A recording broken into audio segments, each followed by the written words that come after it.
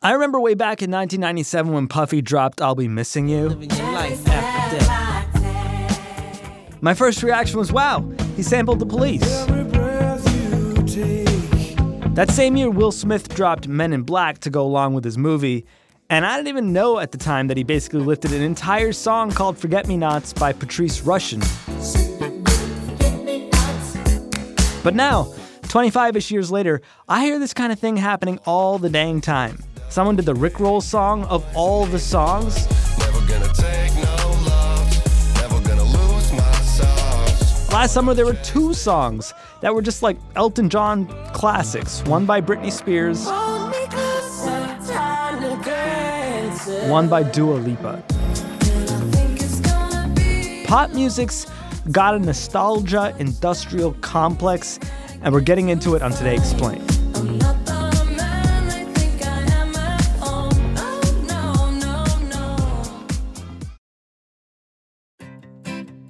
Support for this show comes from Slack. You're a growing business, and you can't afford to slow down. If anything, you could probably use a few more hours in the day.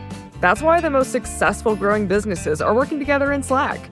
Slack is where work happens, with all your people, data, and information in one AI-powered place. Start a call instantly in huddles and ditch cumbersome calendar invites.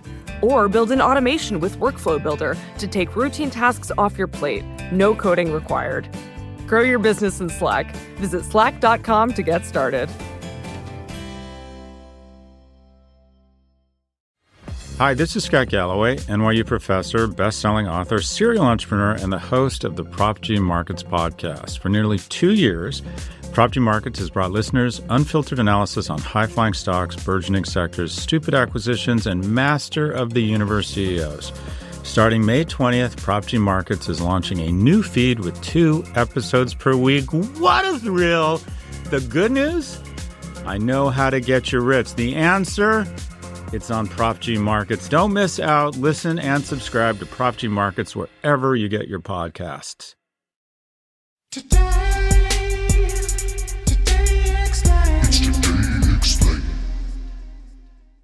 A couple months back, we talked to Jason Green from Pitchfork about how Ed Sheeran got sued for making a song So honey now,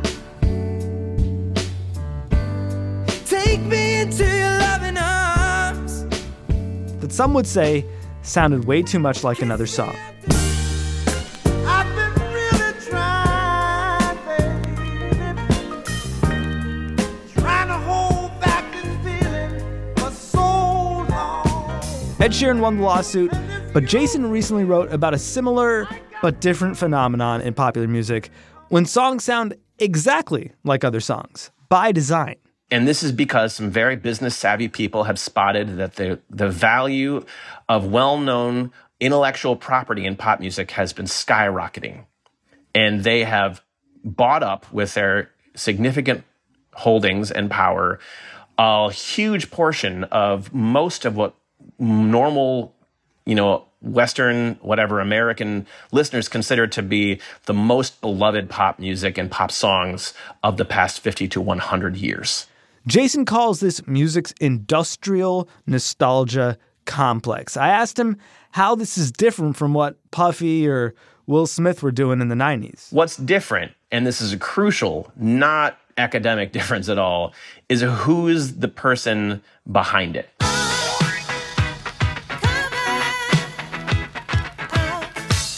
Puff Daddy was doing that work. Yes, he was sort of looking at his pop music factory, as a hit factory, like many super producer entrepreneurs of yore. But he was ultimately still a producer. While he blurred the line between being a CEO and a creative, he was on stage. He was a performer. He was in the music videos. He was not someone behind the scenes, and it was his creative decision to take these beloved songs and remake them. So for a thought experiment, imagine that it actually went that some other guy that no one who listens to music has ever heard of because he's vice president of whatever at some record company pulls Puff Daddy aside and says, hey, listen. We need you to sample I'm Coming Out because our company just acquired this and we need you to take it and use it. But don't mess with it too much because if you do, we won't get as big of a payout. And he says, I like this right here. Come on. This is very intentional business strategy seeping into the creative process. One of these music publishing companies that has sort of been at the forefront of this extremely aggressive and very novel and new technique of guarding over your corporate property, your intellectual property, is a company called Primary Wave. You know, we're starting the tracks. You know, we've taken a lot of the melodies from a lot of our classic songs and, you know, maybe had someone throw down a guitar riff, you know, of just the melody and then, you know, give it to a producer who could put trap drums down on it and actually build a track, maybe without lyrics. And then, so when we're pitching an idea, it's not like, oh, what do you think about covering the song? Now, Primary Wave, and this is crucial to this story, they are not people who came from music publishing. Music publishing has historically been an extremely dry and sleepy area of the music business. No one was looking to shake it up. You were just there to sign a piece of paper. But these people at Primary Wave came from the late 90s world of major label CD market boom. They are ex-music managers. 3 guys left Arista Records in the late 90s, roughly when Carlos Santana's Supernatural sold 10 million records, right? This is still a time when major labels were just printing money and recording their highest ever grosses. And these people were behind the helm. The guy I spoke to at Primary Wave, the current president, had a hand in Carlos Santana's Supernatural, right? And that was interesting because that's a project where he took a legacy artist and reintroduced him to massive financial gain, right? That record went diamond.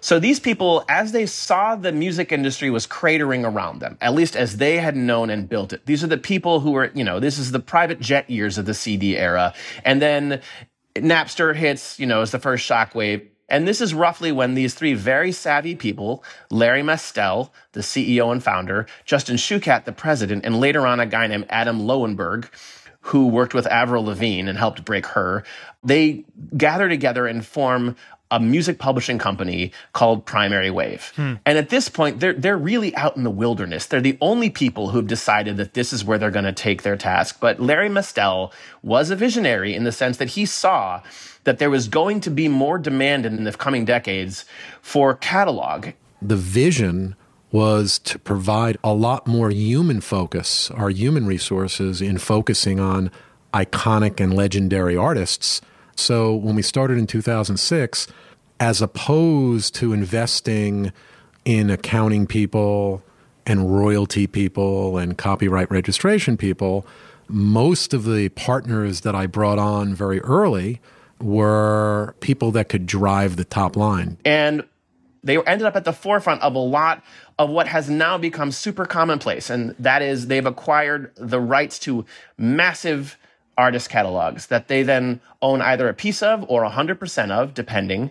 Many of them are catalogs by artists who are deceased. And so when they are dealing with this artist's catalog, if they have the blessing of the estate, in some ways they have a more efficient way of maneuvering because there's no living artist in the room with them to talk to them about what they think they should be doing with their catalog. To that end, their first big purchase that they made headlines with was that they very presciently got the catalog of Kurt Cobain.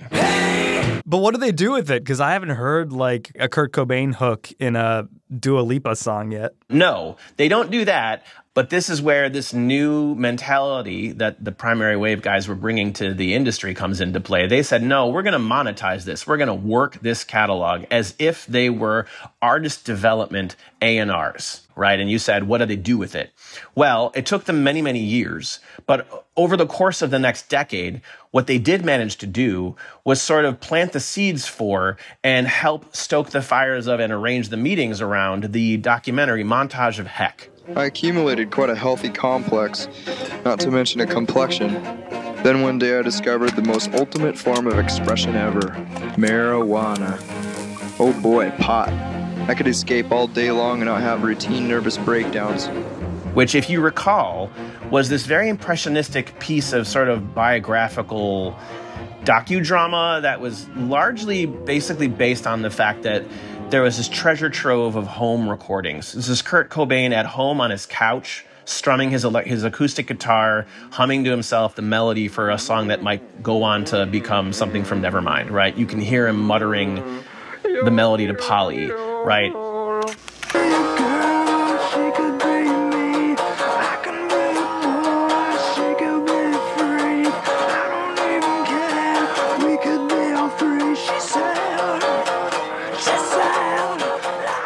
They're trying to basically invent a biopic as the rights holders to their publishing. No one's even dared to think this audaciously. So while this is happening, they test out some other pretty big moves. And one of them that they were very proud of, because I spoke to all three of those people, Larry Mestel, Adam Lowenberg, and Justin Schucat. I spoke to all three of them. And the one that Adam Lowenberg was most proud to tell me about was this campaign they devised in 2009 around Aerosmith's Dream On, which is, the proto-power ballad. It's the first lighter waiver song, arguably, in rock history, up there with Stairway to Heaven. Iconic, everyone knows it. Everyone knows it within 10 seconds. And they devise a lottery tie-in around this song because, as, I think they surmised in their sort of pitch meeting, there's something dreamy about thinking you'll win the lottery. And they want to stoke that. So they approach lottery vendors. I can't imagine in the history of music publishing that any pop music catalog owner had ever approached the lottery vendor before for a meeting ever. But they basically approach a lottery vendor and say, hey, we have this idea for Boston and Massachusetts, which is Aerosmith's hometown and home state. We want to run an Aerosmith-themed lottery campaign. And so what we're going to do is we're going to brand it with their logo. And when you scratch off, the lyrics to this song that we own is going to be on the card. And then when you promote this campaign on radio stations to get people to buy tickets, guess what? You can play Dream On it. Since we introduced Dream On, the new instant game from the Rhode Island Lottery, seems everyone's getting into it. After all, with a grand prize of $35,000 staring you in the face, wouldn't you jump at the chance? Play Dream On.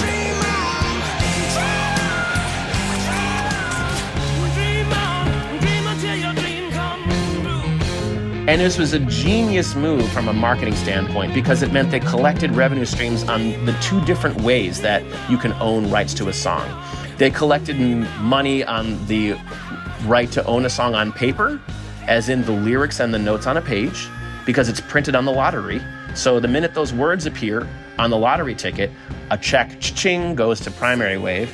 And then they get paid, cha-ching, again, when the song itself, which is the master, appears in the campaign.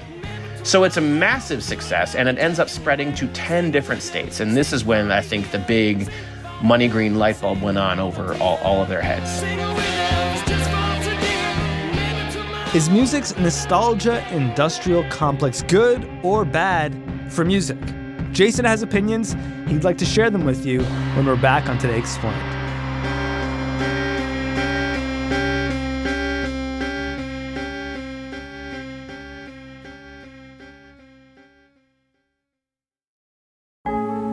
Support for the show today comes from Quince. It's a time of year where the weather is changing.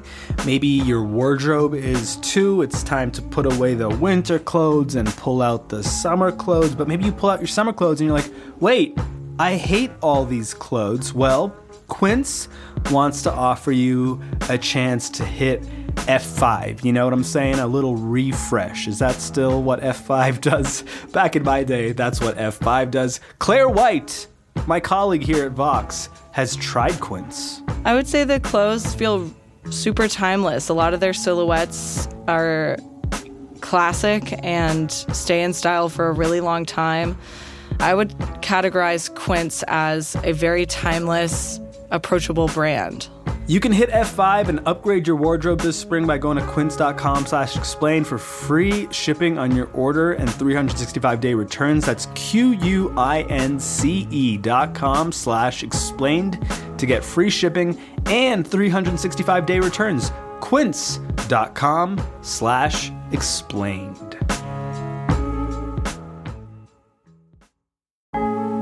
Support for the show today comes from Delete Me. Your personal information is online, so is mine. I don't think I'm breaking any news by saying that, but you might be surprised to know just how much of your information is available not only for people to see, but to sell as well. And that's where Delete Me comes in. Delete Me wants to help you keep things such as your name, number, home address, and other private information out of the hands of data brokers. I've never personally kept my information out of the hands of data brokers, but perhaps Vox's business team's Claire White has. Removing the data that Delete Me found was super easy because I didn't have to do anything. They already removed my information across sites that they deemed as unsafe. I truly did not have to lift a finger.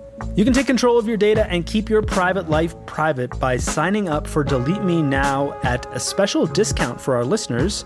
You can get 20% off your Delete Me plan today when you go to joindeleteme.com/today and use the promo code TODAY at checkout. Again, you can get 20% off by going to joindeleteme.com/today and enter the code TODAY at checkout. That's joindeleteme.com/today. The code is TODAY.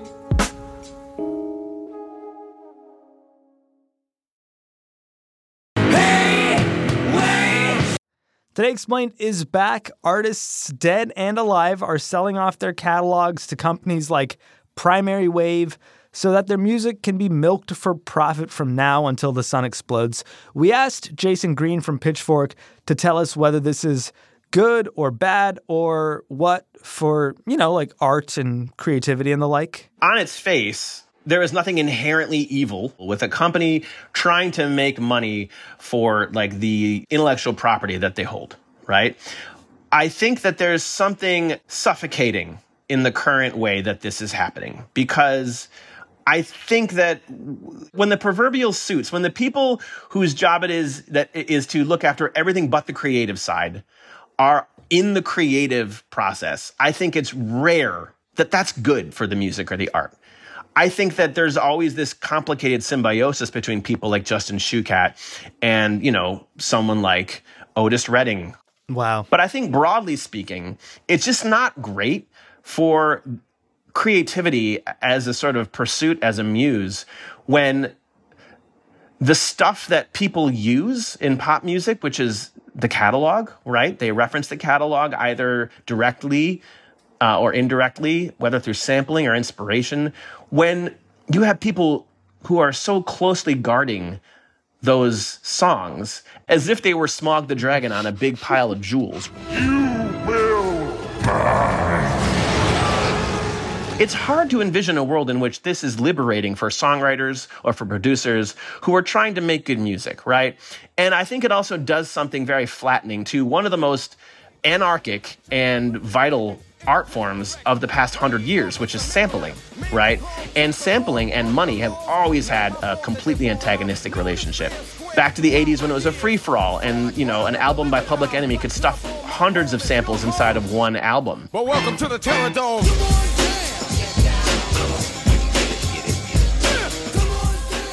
The minute that became verboten because people intervened and said, hey, this person's got to get paid for this because you're getting paid for it, sampling recedes dramatically. Sampling became really expensive because of the legal fees associated with it.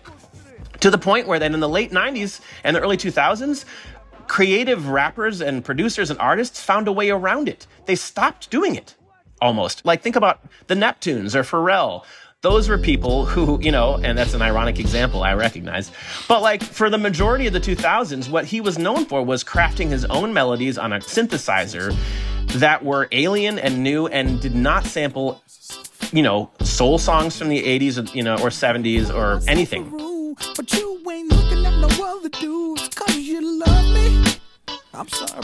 What happens when, money becomes so present in this sphere is that people who are trying to be creative are often punished, right? A classic example that I can't help but use because it's so poignant is De La Soul. If you have a creative mind, you can basically use anything. For example, I could take a record such as a basic Disneyland Mickey Mouse record, for example. Now, people may not believe it, but if you look at these old records, you could find things like drum beats on them. De La Soul is an example of like, this is a group who treated sampling, like Salvador Dali. Like they treated it like this absolutely anarchic platform upon which you could do almost anything. You could bend the rules of space and time. You could really, and they induced this wonder at the human mind and its ability to sort through all these things, right? It was glorious. And I think it's really telling and poignant that De La Soul's music was barred from being on streaming services because of rights issues for decades. Until just recently. And so that proprietary sort of mentality just never suits creators. It never suits creativity.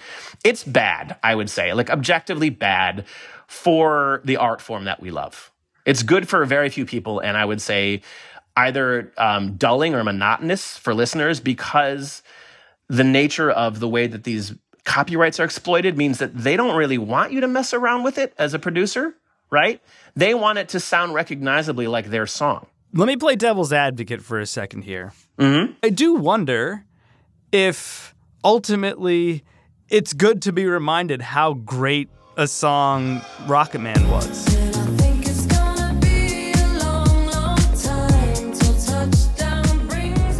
Or how great a song Never Gonna Give You Up was. Never take a L no more. Never take a damn thing slow. All I know is chase this dough and get money. Even if it comes at the cost of hearing it in some, cheesed up, mass-produced single. I mean, I would argue that that song is very well loved. That's the reason it was pointed to. The reason it was pointed to and chosen was not because, it was a song that someone out there thought the world needed to be reminded of. It was chosen because they knew it was a song everyone already was knew to the point of being sick of. It was ready-made. It would defeat their purpose in many ways if they were farming out more obscure stuff. Cultural attention is not an endlessly renewable resource. There's a finite amount of cultural attention, right? We only give our bandwidth to so many songs by so many artists, unless you're a maniac like me who's consuming hundreds of records and keeping literal spreadsheets, right? But no one's like me. They're just out there listening to charts and on the Hot 100. Like, it's a very recursive place right now. It's very empty. It's very full of recycled air. So I can't imagine that it's a good thing, right? If anything, it makes people tired. I've heard this before. Why am I hearing this again? When I listen to Nicki Minaj's Super Freak,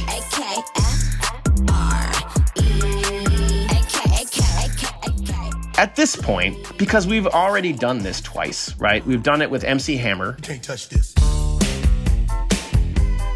You can't touch this. Big Sean, who sampled this song in 2010.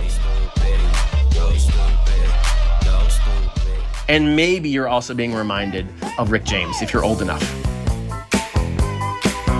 She's a super freak, she's super freaking out.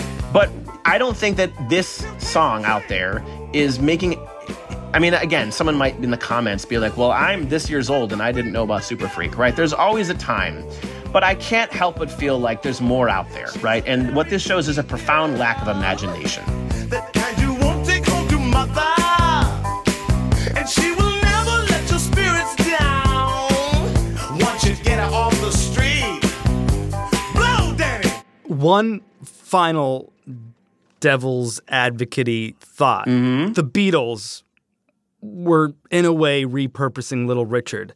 The Rolling Stones were, in a way, repurposing all the blues that they'd ever heard, right? Beyonce wrote one of the most critically acclaimed albums of our young decade, and it's a lot of samples. And my favorite Billie Eilish song sounds just like a Weezer track from the 90s. You know what I mean? Like, oh, yeah.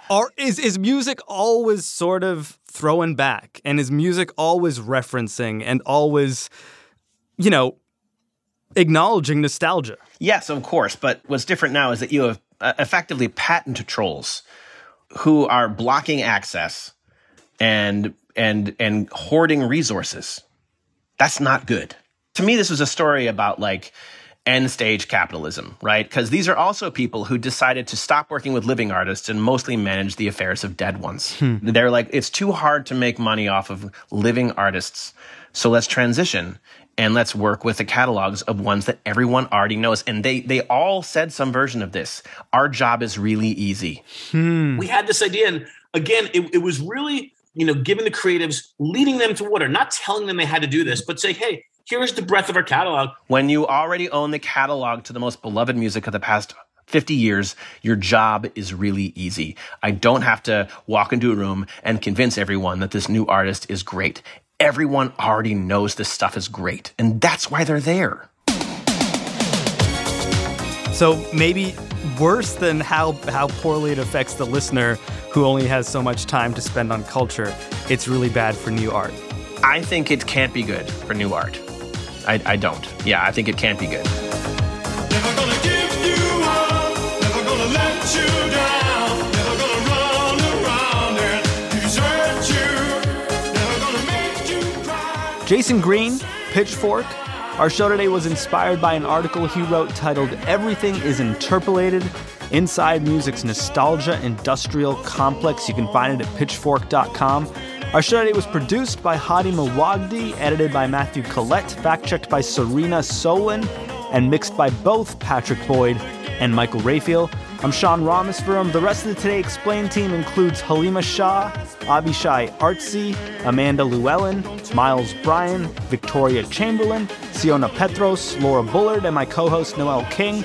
Our supervising producer is Amina Al-Sadi. Our executive producer is Miranda Kennedy. John Aarons is helping out at the moment. We use music by Breakmaster Cylinder. Today Explained is distributed by WNYC, and we are part of the Vox Media Podcast Network. Never gonna let you down.